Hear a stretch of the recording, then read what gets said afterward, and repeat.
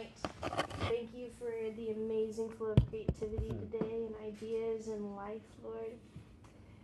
Thank you for Corey and everything that he's going to say, God, that we eat and we have our sustenance, Lord, and we get all of the revelation tonight, Lord.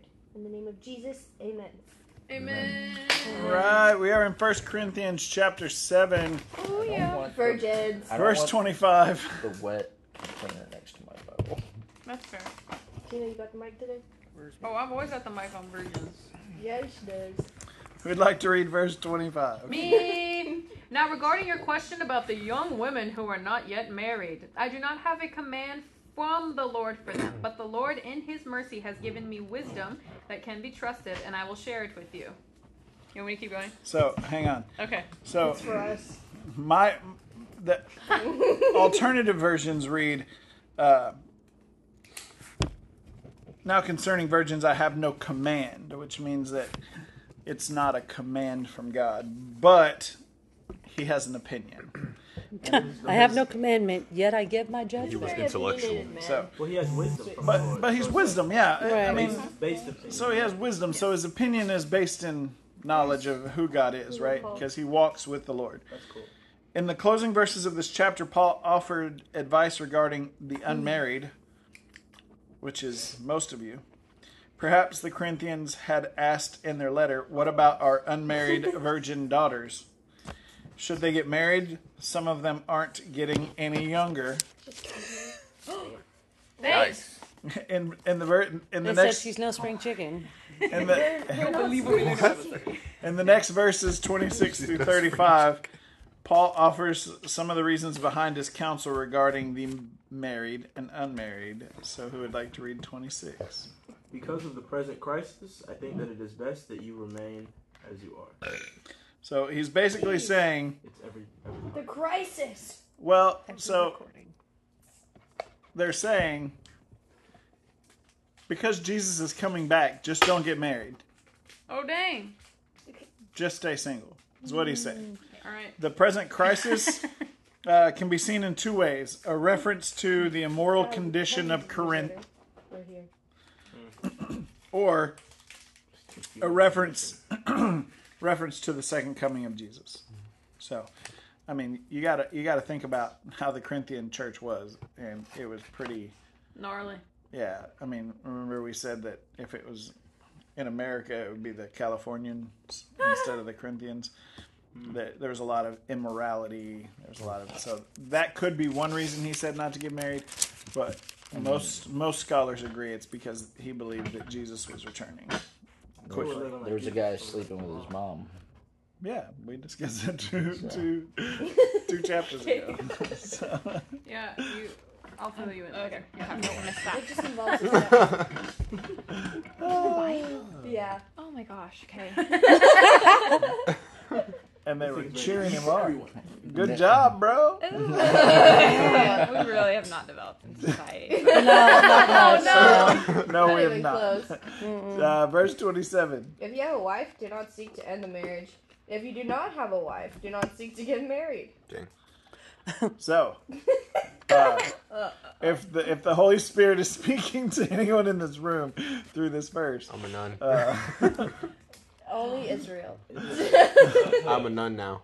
Look, if you've already done it, stay that way. But if you haven't, you might reconsider. verse 28, keep reading. But if you do get married, it is not a sin. And if a young woman gets married, it is not a sin. However, those who got married at this time will have troubles. And I'm trying to spare you from those problems. Marriage is a headache, she Dang, said. Paul is... It's crazy. Marriage Maybe his parents didn't have a great Paul, marriage. he's like, he got problems. Sadness. So, if an unmarried believer should, however, marry another believer, it was not considered a sin. But Paul wrote, such will have trouble in this Seems life. like a grumpy uncle to me. Kind of seems like he was bitter because he didn't have a wife. Right? Verse 29. Look, coaches don't play. But this I say, brothers and sisters, the time is short. From now on, those who have wives should be as though they had none. And Pause. Whoa. should I keep going? Yeah. I don't know if I like this. And those who weep as though not weeping, and those who rejoice as though not rejoicing, and those who buy as though not possessing, and those who use the world as though not using it to the fullest, for the present form of this world is passing away. So, in view of the fact that the time has been shortened, all things in life must be put in the context of a bigger picture. The temporal must be put in the context of the eternal.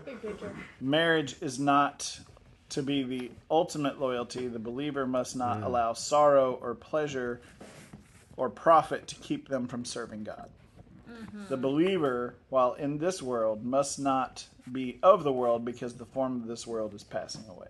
Right. So Paul's basically just saying, and again, he stated this up front, this is not a command from God, this is just my opinion. Since Jesus is coming back, you have too much to do to worry about all this other stuff. Almost kind of warning of marriage as a potential false idol. Well, yeah, he's basically saying, and the same thing, Peter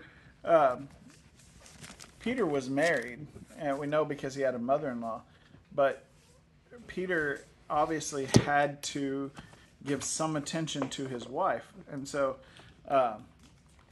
Matt talked a couple of weeks ago and said, marriage is death to self, which means that you're putting your spouse and their wants and desires above your own.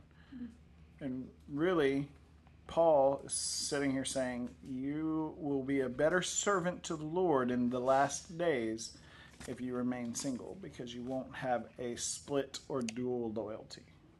We're called to be married to Christ. So, yeah, that's all through Scripture. So the picture of the relationship of Christ and the church is the marriage. And so, again, Paul's opinion based upon what he believes is wisdom from God. So, and then you're gonna see this in the next couple verses, but he says, I want you, verse 32, but I want you to be free from concern. Okay? That's the anxiety of being pulled in different directions. One who is unmarried is concerned about the things of the Lord, how he may please the Lord. But the one who is unmarried is concerned about the Lord, how he may please the Lord. But the one who is married is concerned about the things of the world and how he may please his wife. And his interests are divided. And the woman who is unmarried and the virgin is concerned about the things of the Lord, that she may be holy both in body and spirit. But the one who is married is concerned about the things of the world, how she may please her husband. Verse 35, and this I say for your own benefit, not to put a restraint upon you, but to promote what is seemly and to secure undistracted devotion to the Lord. This is the scripture that Catholics use to promote celibacy. Right? This is the section where they're like, if you're going to be a servant of the Lord, you should not be married, because of Paul's teaching right here. But he straight up says, this isn't a command, this is just godly wisdom. And so Paul's counsel to remain unmarried was so that the believer would be free from concern of this world, and that they would have more time and energy to serve God. Again, that's where the Catholics get being celibate, is through this verse, like, hey, if you're unmarried, you'll have more time to serve the Lord. An unmarried person, on the other hand, is not encumbered by the many concerns, and they're free to devote themselves to the things of the Lord. But Warren Wiersbe writes, it is possible to please both the Lord and your mate if you are yielded to Christ and obeying his word. Many of us have discovered that a happy home and satisfying marriage are a wonderful encouragement in the difficulties of our Christian service. So, if you have a godly wife, it can be of a benefit to you. Yes, sir. I agree. So, Yep. there are many, many things, many benefits to being married. And what you need to understand is that you want to find someone that you're yoked equally with. Mm-hmm. Yep. Right. Yes, sir. But also understand that once you get married, it's all about you making the other person's wants and desires as important as your own. So if you have somebody and you're married and ministry is important to them, then ministry is going to be important to you. If you marry somebody who has mixed priorities, then it's going to create conflict and division throughout the entire marriage. And so that's one of the things that you have to consider when you're getting married. Pause. Verse 36. There's confusion. Whose turn is it? Not confusion, but It's Izzy's turn. Go, Isfael. If anyone thinks that he is not behaving properly towards his betrothed, if his passions are too strong, and it has to be, let him do as he wishes, let them marry. It is no sin. Do I keep going? Yeah. But whoever is firmly established in his heart, being under no necessity, but having his desire under control, and has determined this in his heart, to keep her as his betrothed, he will do well. So here he's saying, if you do get married and you stay faithful and honorable, then you have a good thing. Right. So we talked about it. Now he's talking about it. Verse 38.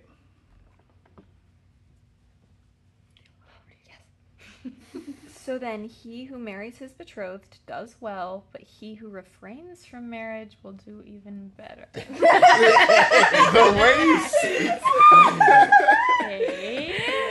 So Paul's doing good. You could do better. Paul's leaving it open-ended on purpose because he's basically saying they're both good. It was kind Being married is good, of a little but back. being single is probably better.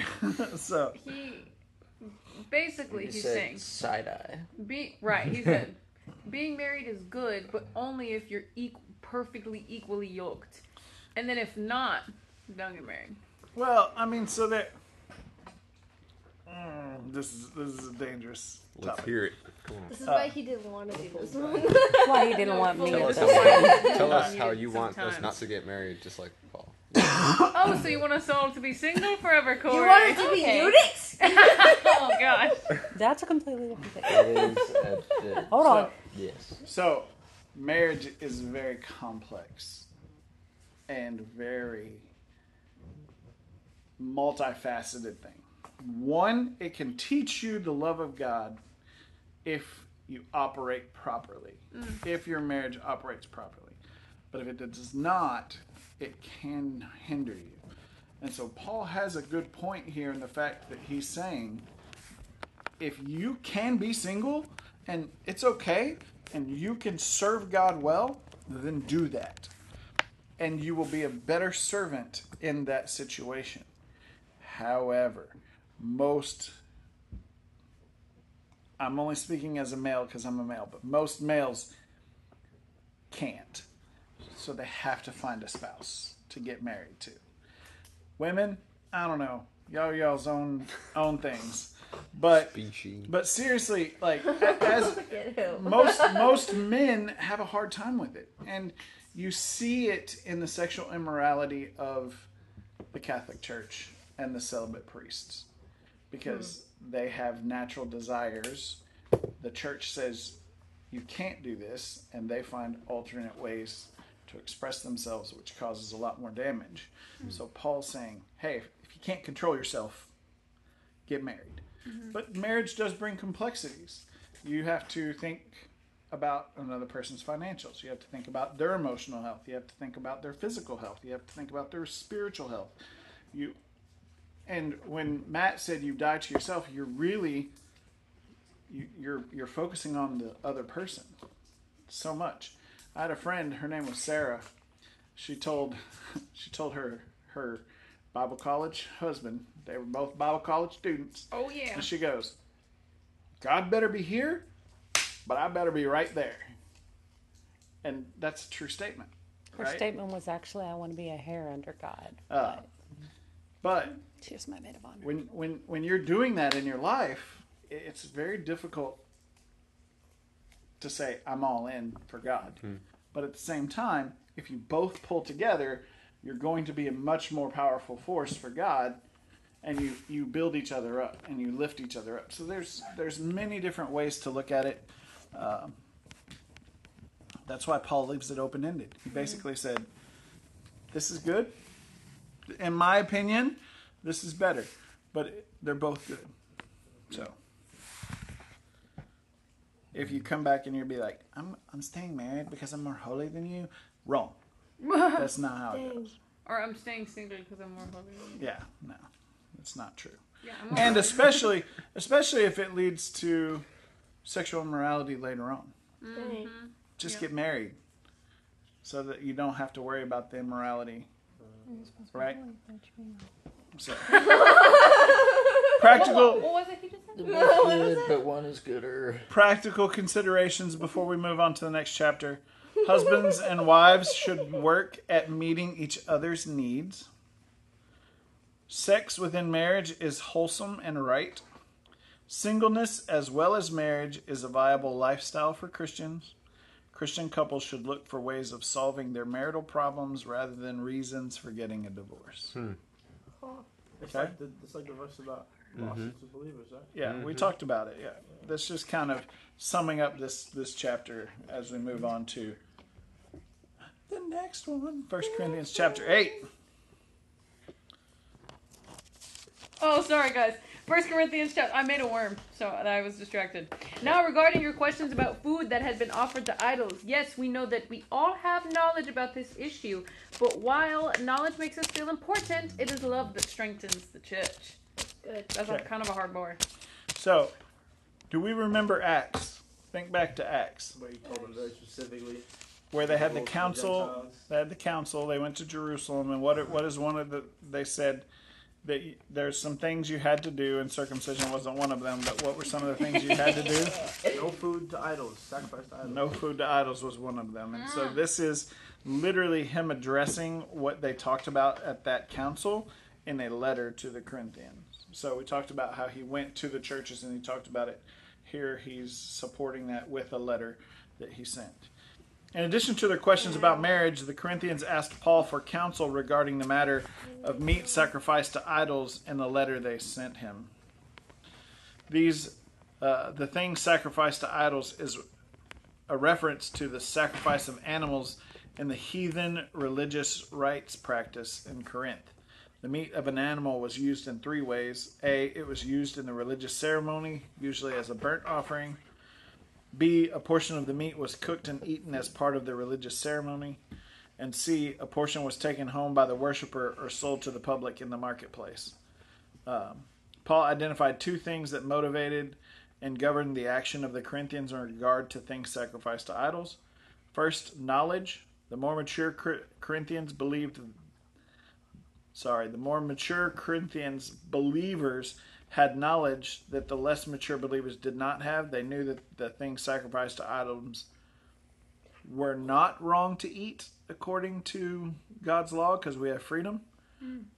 However, we should abstain from those things because it might make the non-believers think that you're worshiping their gods. Yeah. Okay? It's kind of a bar. And then the other one is So love. you wouldn't say that they were moving out of fear. It's just an awareness, right? Just be smart about it. Because technically, yeah, you're covered by the blood. But also, I'm going to say this very delicately.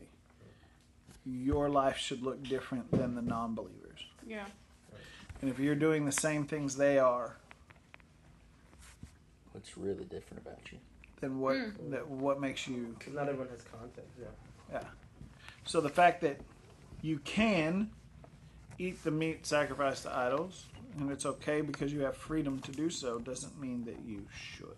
Right. And Galatians tells us that you have freedom, but Not everything. you should exercise those freedoms to glorify God, not to glorify your own flesh. Okay. Right. It's kind of like how close can you get to a fire without being burned? Yeah. But there's also an aspect of it where you have to consider abstain from all appearances of evil. Yeah. Right? And so it's not even about like you getting burned. It's about you burning other people. Because they see what you're doing and try to do the So, same thing. there's a person I know that used to go to church, and he was going to youth group, and he went into the youth group, and he walked in, he saw these two girls that he saw at a party the night before, like, acting all heathenish, and they were the most holy ones in the room that were praying and saying Jesus love. He's like, bro, I saw something different last night. And he's like, why would I go to church if I just have another obligation? Right. They actually Right. ended up an inadvertent stumbling block. Right. So we're doing the same thing, right? We're both going to the club on Friday night, but you have to go to church on Sunday morning and I can sleep in. Because there's no difference between us except for the fact that you get up early and go to church on Sundays. So, Those are the fashion statement Christians. yeah, well, Booty God booty. Booty God booty. Dad taught that in youth group. That's like, crazy. do you remember it? He taught that in youth group like years ago. Booty God booty. Saturday, booty. Sunday, God. Monday, booty. Booty. You're a bad person. In conclusion, you're a bad person. BGB. I don't That's remember. wild. I don't remember teaching it, I but don't like, remember. I told it to Dion once. Bring I told it God to back. Nate's mom. I yeah, said, booty got booty. She was like, what? I was like, club, church, club. Yep. I remember it vividly. yeah. I think about it often. When I'm doing things. It's her Roman Empire. When you're No, at the for real. booty, you're like, wait. I No, should go I'll be back. doing something and I'm like, is this And then booty you're right like, now? Is this Is this booty or God? Oh, That's my all goodness. the recording. So God made you holy, but you being a hoe. That's on there now too. Oh yeah. Hey, it's on YouTube first, It so was we're on not. YouTube. It was on YouTube. We saw it on YouTube. All right, That one was hard. I A lot know. of things 8, on 2, YouTube. and 3. Anyone who claims to know all the answers doesn't really know very much. But the person who loves God is the one whom God recognizes. Bar. The mature believer assumes they knew more than they actually knew. A little bit of The dumb- Corinthian believers were trying to deal with a sensitive spiritual matter on the basis of their knowledge and understanding alone. That was not enough. A personal and loving relationship with God must keep knowledge in check. They were experiencing the Dunning-Kruger effect. Basically, yeah. All right, verse 4. So then about eating meat that has been offered to idols? Well, we all know that an idol is not really a god, and that there is only one God. There may be so-called gods both in heaven and on earth, and some people actually worship many gods and many lords. Do you want me to keep going? Yeah, verse 6. But for us there is one God, the Father, by whom all things were created, and for whom we live. And there is one Lord, Jesus Christ, through whom all things were created, and through whom we live. So, regardless of how many gods and lords the heathen claimed there were, in reality, there's only one God who has created all things and created man for himself. So, All for God, all through Jesus. yep. All right. A word to the wise, verse 8, or chapter 8, verse 7. But that knowledge is not in everyone. Some, so accustomed to idols up until now, eat food as an idol sacrifice, and their conscience, being weak, is defiled. So the Corinthian believers could not forget their past experiences with idolatry.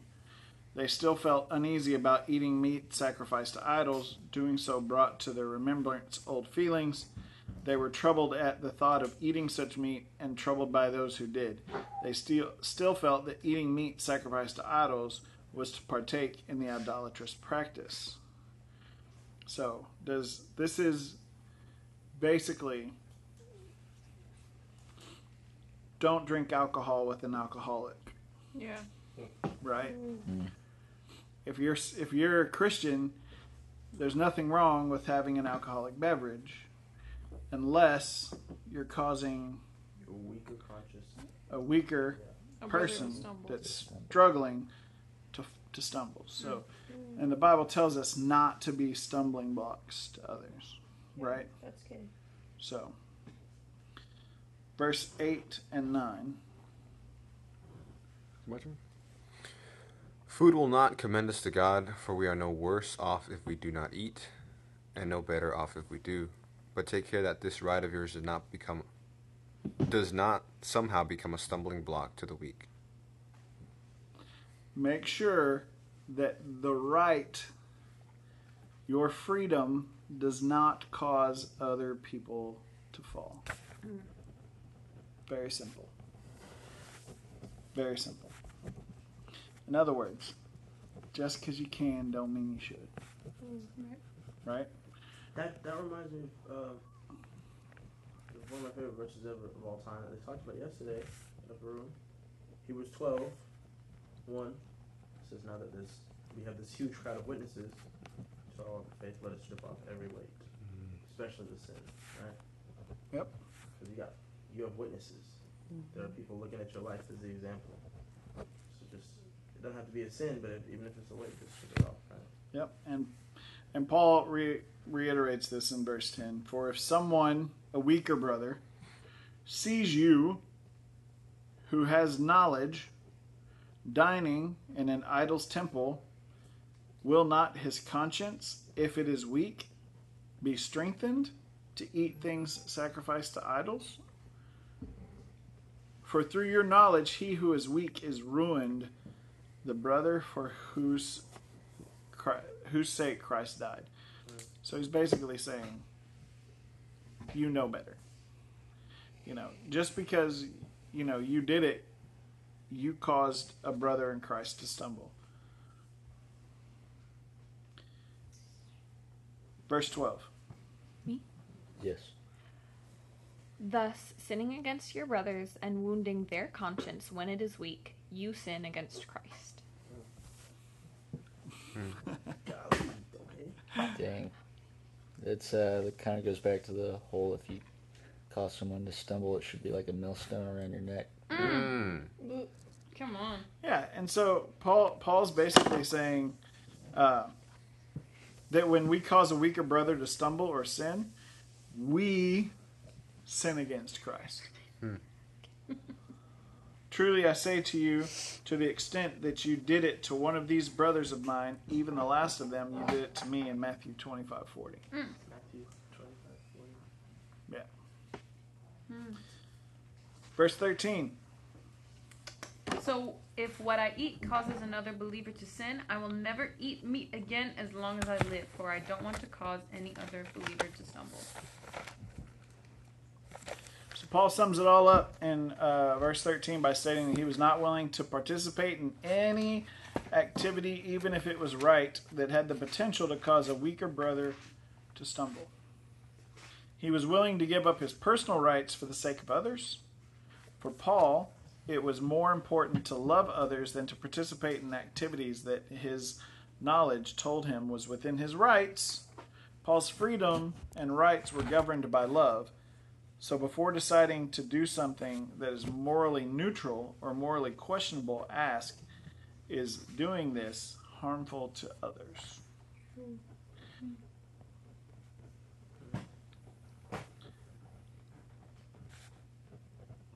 Ask before you eat, do, or say. This chapter offers us a guideline for moral decision making. Ask yourself the following questions before participating in any questionable event or activity. Will my participation in this activity A, be harmful to others? B, be harmful to the cause of Christ? Or C, cause someone else to stumble? If you use that lens before you act, you will make proper choices. Chapter 9, verse 1. Am I not as free as anyone else? Am I not an apostle? Haven't I seen Jesus our Lord with my own eyes? Isn't it because of my work that you belong to the Lord? 2. Yeah. Even if others think I am not an apostle, I certainly am to you. You yourselves are proof that I am the Lord's apostle. So, to illustrate his point, Paul used himself as an example. He cited that while he had the right to receive financial support from the churches he served, he had given up that right for the sake of the gospel and in order that he not become a source of stumbling to anyone in the churches. Paul began by discussing the basis of his apostleship. He asked 4 questions that implied a positive answer. 1, am I not free? 2, am I not an apostle? 3, have I not seen Jesus our Lord? And 4, are you not my work in the Lord? In other words, have I not supported you and taught you? Verse 3 and 4. This is my answer to those who question my authority. Don't we have the right to live in your homes and share your meals? Keep going. Yeah. Don't we have the right to Don't we have the right to bring a believing wife with us as the other apostles and the Lord's brothers do, as Peter does? Or is it only Barnabas and I who have to work to support ourselves? Hey, Bestie Barney. Barney, he's back. I missed his name. As an apostle, Paul had the right to expect the churches he served to financially support him so that he could serve the Lord without worry of financial pressures. Yet, neither he nor Barnabas asserted this right. Instead, they had secular occupations to provide for the support of their missionary endeavors as well as support for those who traveled with them. In other words, y'all didn't give me any money, so y'all can't tell me what I'm supposed to do. So him and Barnabas were working, and the other people were not? Pretty much, yeah. He and Barnabas were tent. So that's where the term tent maker comes from, right?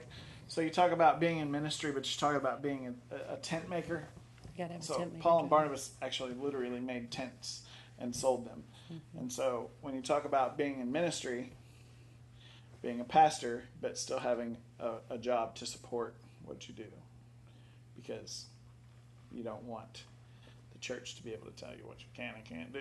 That's basically what Paul's saying here. Like, hey, I'm an apostle and I taught you everything, but also none of you gave me money. So I'm going to tell you how it is. Dang. Wait, You don't So- owe me? Yeah, and part of it is there comes a point where when you're putting money towards someone, like, they may feel obligated to say what you want to hear because you're paying their salary. Like, oh, I'm going to tell you what you want to hear. Paul's basically saying, I'm going to tell you the truth because you didn't supply anything for me. Like, I worked myself. He doesn't have lobbyists. Basically, yeah. Basically. Verse 7. What soldier even ever serves at his own expense? Who plants a vineyard and does not eat its fruit, or tends a flock and does not drink its milk? So he's using illustrations from secular world. Paul strengthened his argument that those who labor in spiritual matters have a right to receive compensation for their labor. In the following cases, it was both logical and customary that the soldier, farmer, and shepherd were supported by the cause they served. Is it wrong for an individual to expect to receive support to that which he devotes his life and energies? Absolutely not. Verse 8. Do I say these? Is it me? Yeah. Do I say these things on human authority? Does not the law say the same? For it is written in the law of Moses, "You shall not muzzle an ox when it treads out the grain." Is it for oxen that God is concerned? Does he not certainly speak for our sake? It was written for our sake, because the plowman should plow in hope of the thresher, and the thresher thresh in hope of sharing in the crop. So the Old Testament law made provision for oxen that were used to tread out the grain. The oxen were permitted to eat some of the grain on the threshing floor while they worked. If God is concerned about oxen, how much more is he concerned about his own servants? Wow. So, Paul contends that the principle stated in Deuteronomy 25, verse 4 is for people as well as oxen. Those who labor and invest their lives and energy in an enterprise ought to expect that their support will come from that enterprise. Those who labor for God ought to expect the same privilege as the oxen on the threshing floor. So, verse 11 and 12. If we have sown spiritual things among you, is it too much if we reap material things from you? If others share this rightful claim on you, do not we even more? Ooh. Keep going. Okay. Oh my gosh, sorry. Nevertheless, we have not made use of this right, but we endure anything rather than put an obstacle in the way of the gospel of Christ. There was like a paragraph break, and it really You're good. That's a big point, though, the nevertheless, right? We did not use this right. It was a dramatic pause. But we endured all things that we may cause no hindrance to the gospel of Christ. No stumbling blocks. So, it's important for us to understand everything we do in life should be to advance the kingdom of God. So when we go to work, we should work as unto the Lord. When we go to school and we learn as unto the Lord. We give it our full effort as though we're worshiping God through those things. You know what I'm saying? Like, work as worship is a big deal, right? Especially when you work for companies that are not Christian companies. You still go and you work and you do those things so that you can edify and glorify God through your actions instead of causing a stumbling block through your actions. You claim to be a Christian and then you go to work and you do a subpar job. You are not bringing glory to God's name. That's kind of hard. Whoa. That's If you go to school and you don't put the effort in to learn and to study, you are not bringing glory to God's name. That's Dun dun. kind of what me and Nate talked about with Marie tonight, because we were talking about the saints and priests and the shirts and stuff. We work for a Christian company called Saint. Anyways, we she was talking about how like there's some people who have like the shirts that are like Jesus loves you, but they're the people who yell at you, yell at the service employee, and then go pray before dinner. Yeah, we talked about that. I know. I was gonna say it's funny that she brought it up because we talked about that also. Yeah, because But- it's a real problem. Mm-hmm. You know, you are like Claiming to represent God. I am a follower of Jesus. I am so holy, and then I treat you like crap. We're emissaries. Emissaries have to represent, and you're not representing well if you're not. This is why he puts nothing Jesus related on his truck. No. He yells at every second person he sees. No, what was it? You said last week that we are the only Bible some people will ever read. Yeah. That's Ooh. crazy. Yeah. So to that, I know that I have a tendency, and I have a problem. I have a sin in my own life of being very aggressive on the road, and if you do something bad to me, I will. Chase you Do down. something. Get back in blood. No, Well, I might chase you down. chase you down. I might force you off the interstate. Okay. I've done those things. I'm not proud of them, but I'm not I proud told my wife Sorry. a long time ago. I was like, I do not put Christian bumper stickers on my truck because I don't want to be a stumbling block. Yep. Now that's not a correct way to live. Disclaimer. You should show grace, and you should not act like I do when I'm driving. But there are no bugs. I'm a terrible person on the road, and I'm praying through very, very much. So I was on the road today. Just funny little story. Not funny because I actually cried about it. But I was wearing this shirt and I was on the road today and someone was like behind me. I was like, the exit went like this and then do you guys know like the exit goes here and then one lane goes here but it also goes straight? Mm-hmm. I was in this lane and I like totally forgot because I was on 75. So I was trying to get over this way and so like, but I like slowed down a little bit so I could get over this way. And when I started slowing down, the guy who obviously was wanting to go that way was like honking at me, beeping at me, and I was like, and I got over because someone let me over. And then when he went by, we like made eye contact, and I was like, and then I was like, no, don't look at my shirt. Right. Like I was like, no. Jesus loves you. Jesus loves you. And I'm over here like literally like low key, like I was like saying some bad stuff, and I was like, oh gosh, I was like, I'm part of the problem. She said, may the Lord forgive you because I will not. Hey, and God's grace. Yeah, right. We are none of us. We're all flawed. We all have problems. But when the Holy Spirit brings conviction to you, like he did today, Tina, like it's important to acknowledge those things and to correct our behavior so that you don't continue to do those things. Right.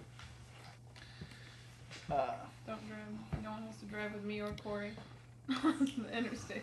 Do not ride with Corey on the interstate. I blame my jobs that made me drive all over Dallas for the last 3 years. Maybe if they were good drivers in Dallas, it wouldn't be an issue. I've been driving to Dallas for 5 years now, almost 6. It's crazy. It's bad. Your All right, math is mathing. I think we're on 12. All right, I'll go to 12. Where is No, it? she We're read on 12. No, Kay we're read on 12. 13. Okay. Where are we at? 15? 13. 13. Oh yeah, 13. There we go. Don't you realize that those who work in the temple get their meals from the offerings brought to the temple, and those who serve at the altar get a share of the sacrificial offerings? You want me to keep reading? Yeah. In the same way, the Lord ordered that those who preach the good news should be supported by those who benefit from it. Dang. The Lord Himself had directed that it was both the right and acceptable. Those who preach the gospel should receive money for their services. Financial compensation. Financial compensation. Literally just looked at Leviticus, Aaron, and all the priests are eating food with offerings. Verse 15. Yet I have never used any of these rights. Okay, Paul. And I'm not writing this to suggest that I want to start now. In fact, I would rather die than lose my right to boast about preaching without charge. I'm being a little dramatic here. Paul, in this verse, demonstrated that it was the right of the apostles and preachers of the gospel to be supported by those they served. In addition, the church had an obligation to support its ministers. Paul, however, had not asserted his rights, but rather endured hardship and labored with his own hands for the sake of the gospel. Nobody could say that Paul was in it for the money. Oh, he makes it clear. Paul refused to exercise his right to receive support from the Corinthian church for the sake of the gospel. That is exactly what he asked the Corinthians to do in regard to meat sacrificed to idols. Okay, I think it's crazy because it says his reason to boast, but I don't think he's actually boasting. Well, so that's what he's saying. He's like, I'm not going to take money because I don't want. He wants to be able to say. If Yeah. he was put in that position, he wants to be able to verify I didn't do it for Well, money. yeah, I didn't do it for the money, right? I have proof that I did not do it for money. I never took nothing. Right. I never took a dime. So is it that mine says he'd rather die than lose his right to boast. Yeah. Yeah, Which is yeah, just but it saying says liability. his right to boast, but he isn't boasting because love is not boastful. Right. Right. He just has if he wanted. Didn't Paul do that a couple times? If he wanted He's like, to, look, he if He I said, really I wanted could to, flex like, if I wanted. if I really wanted to, but I'm not about to go there. But I'm just letting you know I can't. I could, So, but I'm not. Paul, I could though. Humble brags. I'll say this. Paul had some very sassy stuff. He was a sassy boy. Yeah, It was a mood. He liked to throw the sass out there occasionally. Come on. Sarcastic question. You know, yeah. Like Quirky. every now and then he'll be like, "May it never be." Like, Am I not the only one? Yeah, am I not the only one? Did I ever take money from you? I think not. Right? Like, to me, it just proves that we, especially the sarcastic ones of the world, are in good company. Verse 16. No, verse 17. That's my name. I know. Oh, wait. No, I didn't read 16. All right, read 16 and 17. Yet preaching the good news is not something I can boast about. I am compelled by God to do it. How terrible of me if I didn't preach the good news. We didn't read 15, and then read 16. Really? Not to. No, Yeah, I read 15. Oh, just kidding. Yeah. If I were doing this on my own initiative, I would deserve payment. But I have no choice, for God has given me this sacred trust. What then is my pay? It is an opportunity to preach the good news without charging anyone. That's why I never demand my rights when I preach the good news. See what I mean about the sassiness? I should get paid for this if I just I feel decided the to do it. zestiness of this whole thing. Do I keep going? What then is my reward? Right? What then is okay? That when I preach the gospel, I may offer the gospel without charge. Yeah. We're going to read 19 and 20. For though I am free from all men, I have made myself a slave to all, so that I might win over more of them. To the Jewish people, I identified as a Jew, so that I might win over the Jewish people. To all those under the Torah, I became like one under the Torah, though not myself being under the Torah, so that I might win over those under the Torah. Should I keep going? 21 is kind of a continuation. Yeah, that's the end of the sentence. To those outside Torah, like one outside Torah, though not being outside Torah, outside God's Torah, but in Messiah's Torah, so that I might win over those outside Torah. Torah just means law. Yes. So. We should play a game. Everyone take a shot when he This is Torah. So, and to the Jews, so listen to the heart of what he's saying. To the Jews, I became A Jew. that I might win more Jews. Yes. To those who are under the law, even though I'm not under the law, I put myself under the law that I might win them to Christ. He was a chameleon of relevance. So what's it mean? What's it mean when he says to those outside the law, You gonna he make that became up. like one You're so outside cute. the law? Gentiles. He adapted. Okay. That's what it sounds like, right? Yeah. Basically, So no more- basically, whoever he went to, he was he made himself part of their culture, so that he could. How does that work with the culture that's against God? What do you mean? The You become a Gentile heathen to culture. reach the heathens. When in Rome. So here, let me use a classic way of doing it. I ate a BLT with the Gentiles, even though eating pork is wrong according to the law.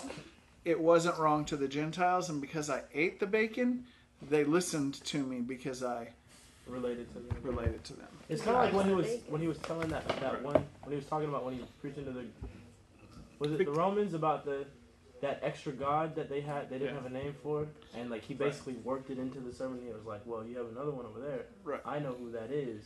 He just kind of like played along with it to get there. Yeah. So here's the deal. If he goes, let's say he goes into a bunch of vegetarians, right? And he goes, God's not gonna call me. takes a turkey leg and starts eating the turkey leg in front of the vegetarians. How many of the vegetarians are going to go, oh, yeah, I'm going to listen to you? They're going to be like, that dude just ate turkey. He is of the devil. No. So he's basically saying whoever I was with, I followed their laws so that I had an influence and I was able to win them to Christ. Yeah. So when I was with the vegetarians, I didn't eat meat. Just veg. When I was with the when I was with the carnivores, I didn't eat the vegetables, right? So he's basically just saying, whatever it takes to win somebody to Christ is what he did. To the weak, I became weak, like God is calling me to the gamers that haven't really Oh gosh. seen Jesus. I just feel And I do all things for the sake of the gospel, Keep going. that I may become a fellow partaker of it. These verses reveal Paul's passion and plan. Paul's passion was to preach the gospel and to win as many people as possible to Christ. Paul's plan was to be sensitive to the other people and not identify with their needs. He was willing to become like others in the sense of understanding how they thought and felt in order to be more effective and to communicate the gospel more effectively. Paul was aware that all men needed to hear and respond to the same gospel, but that he could not use the same method of sharing the gospel with all people. Verse 24 goes hard. 24, read it. Don't you know that in a stadium the runners all run, but one receives the prize? Run in such a way that you may win. Just kind of go back to before that, like be like everybody, but don't be everybody. Like Yeah. win the race. Well, run in such a way that you will win. Remember when I talked about like work? You should be when you have a job, you should be the best worker that they have. Yes, sir. When you're in a class, you should be the best student. Now, that doesn't mean you're not going to struggle with some things, but you better put the effort in. If you're going to be in the room with the gamers, you better be the best gamer. If you're not, step out. Let somebody else do it. I'm dropping out. That's it. That's Dad. No, telling you to stop. you can't drop out. You must press on and overcome. and run to the goal and press on. And everyone who competes in the games exercises self-control in all things. They do not do it to receive a perishable wreath, but we an imperishable. Therefore, I run in such a way as not without aim. I box in such a way as not beating the air. But I buffet my body and make it my slave. Buffett. Buffet? Mine says punish. But I Oh, punish gosh. my Mine body. says discipline. Yeah. I discipline my body and make it a slave. After I have preached to others, I myself should be disqualified. So like the athlete, Paul exercised discipline and self-control. He sought to live his life in a manner that was pleasing to the Lord. He laid aside personal comfort and compromise in order to keep from being disqualified as a minister of God. He said, What? I am not just shadowboxing. This is really cool. We went to a thrift store, and this is really cool. It's called the Athlete's Bible, and they had a creed on it. It's really cool. And that's one thing I that think talks maybe about. we need to go over it and like say it out loud. Wanna pull it up? You have the picture? I think you have the picture. You have Maybe I don't know if you guys want got to, but it. it was really good. Like it was hard, and it goes along with this. It's kind of long. You want me to read It it? is kind Read it. Read it. Ready? Yes. Yeah? I am a Christian first and last. I am created in the likeness of God Almighty to bring him glory. I am a member of Team Jesus Christ. I wear the colors of the cross. Jesus Christ. I am a competitor now and forever. I am made to strive, to strain, to stretch, and to succeed in the area of competition. I am a Christian competitor, and as such, I face my challenger with the face of Christ. I do not trust in myself. I do not boast in my own ability, or do I believe in my own strength. I rely solely on the power of God. I compete for the pleasure of my Heavenly Father, the honor of Christ, and the reputation of the Holy Spirit. My attitude on and off the field is above reproach. My conduct beyond criticism. Whether I am preparing, practicing, or playing, I submit to God's authority and those He has put over me. I respect my coaches, officials, teammates, and competitors out of respect for the Lord. My body is the temple of Jesus Christ. I protect it from within and without. Nothing enters my body that does not honor the living God. My sweat is an offering to my Master. My soreness is a sacrifice to my Savior. I give my all of the time. I do not give up. I do not give in. I do not give out. I am the Lord's warrior, a competitor by conviction, and a disciple of determination. I am confident beyond reason because my confidence lies in Christ. The results of my efforts must result in His glory. Amen. All right. I wonder who wrote that. I don't Yeah, I know, but it's right? hard. So Paul wrote to Timothy at the end, I have fought the good fight. I have finished the course. I've kept the faith. In the future, there is laid up for me the crown of righteousness, which the Lord, the righteous judge, will reward me on that day. In 2 Timothy 4, 7 through 8. It is hard to argue against a life of effective service to God. God's people should support God's servants. We should run to win rather than run to get by. That's kind of hard. Because a lot of us just run to get by. We just do the bare minimum. And Paul's basically taken and said, if you're going to do it for Christ, go all the way. Run to win. All right. So that leaves us. Next week, we'll pick up 1 Corinthians chapter 10. Oh, we got through 3 chapters today. 2.5. 2.5.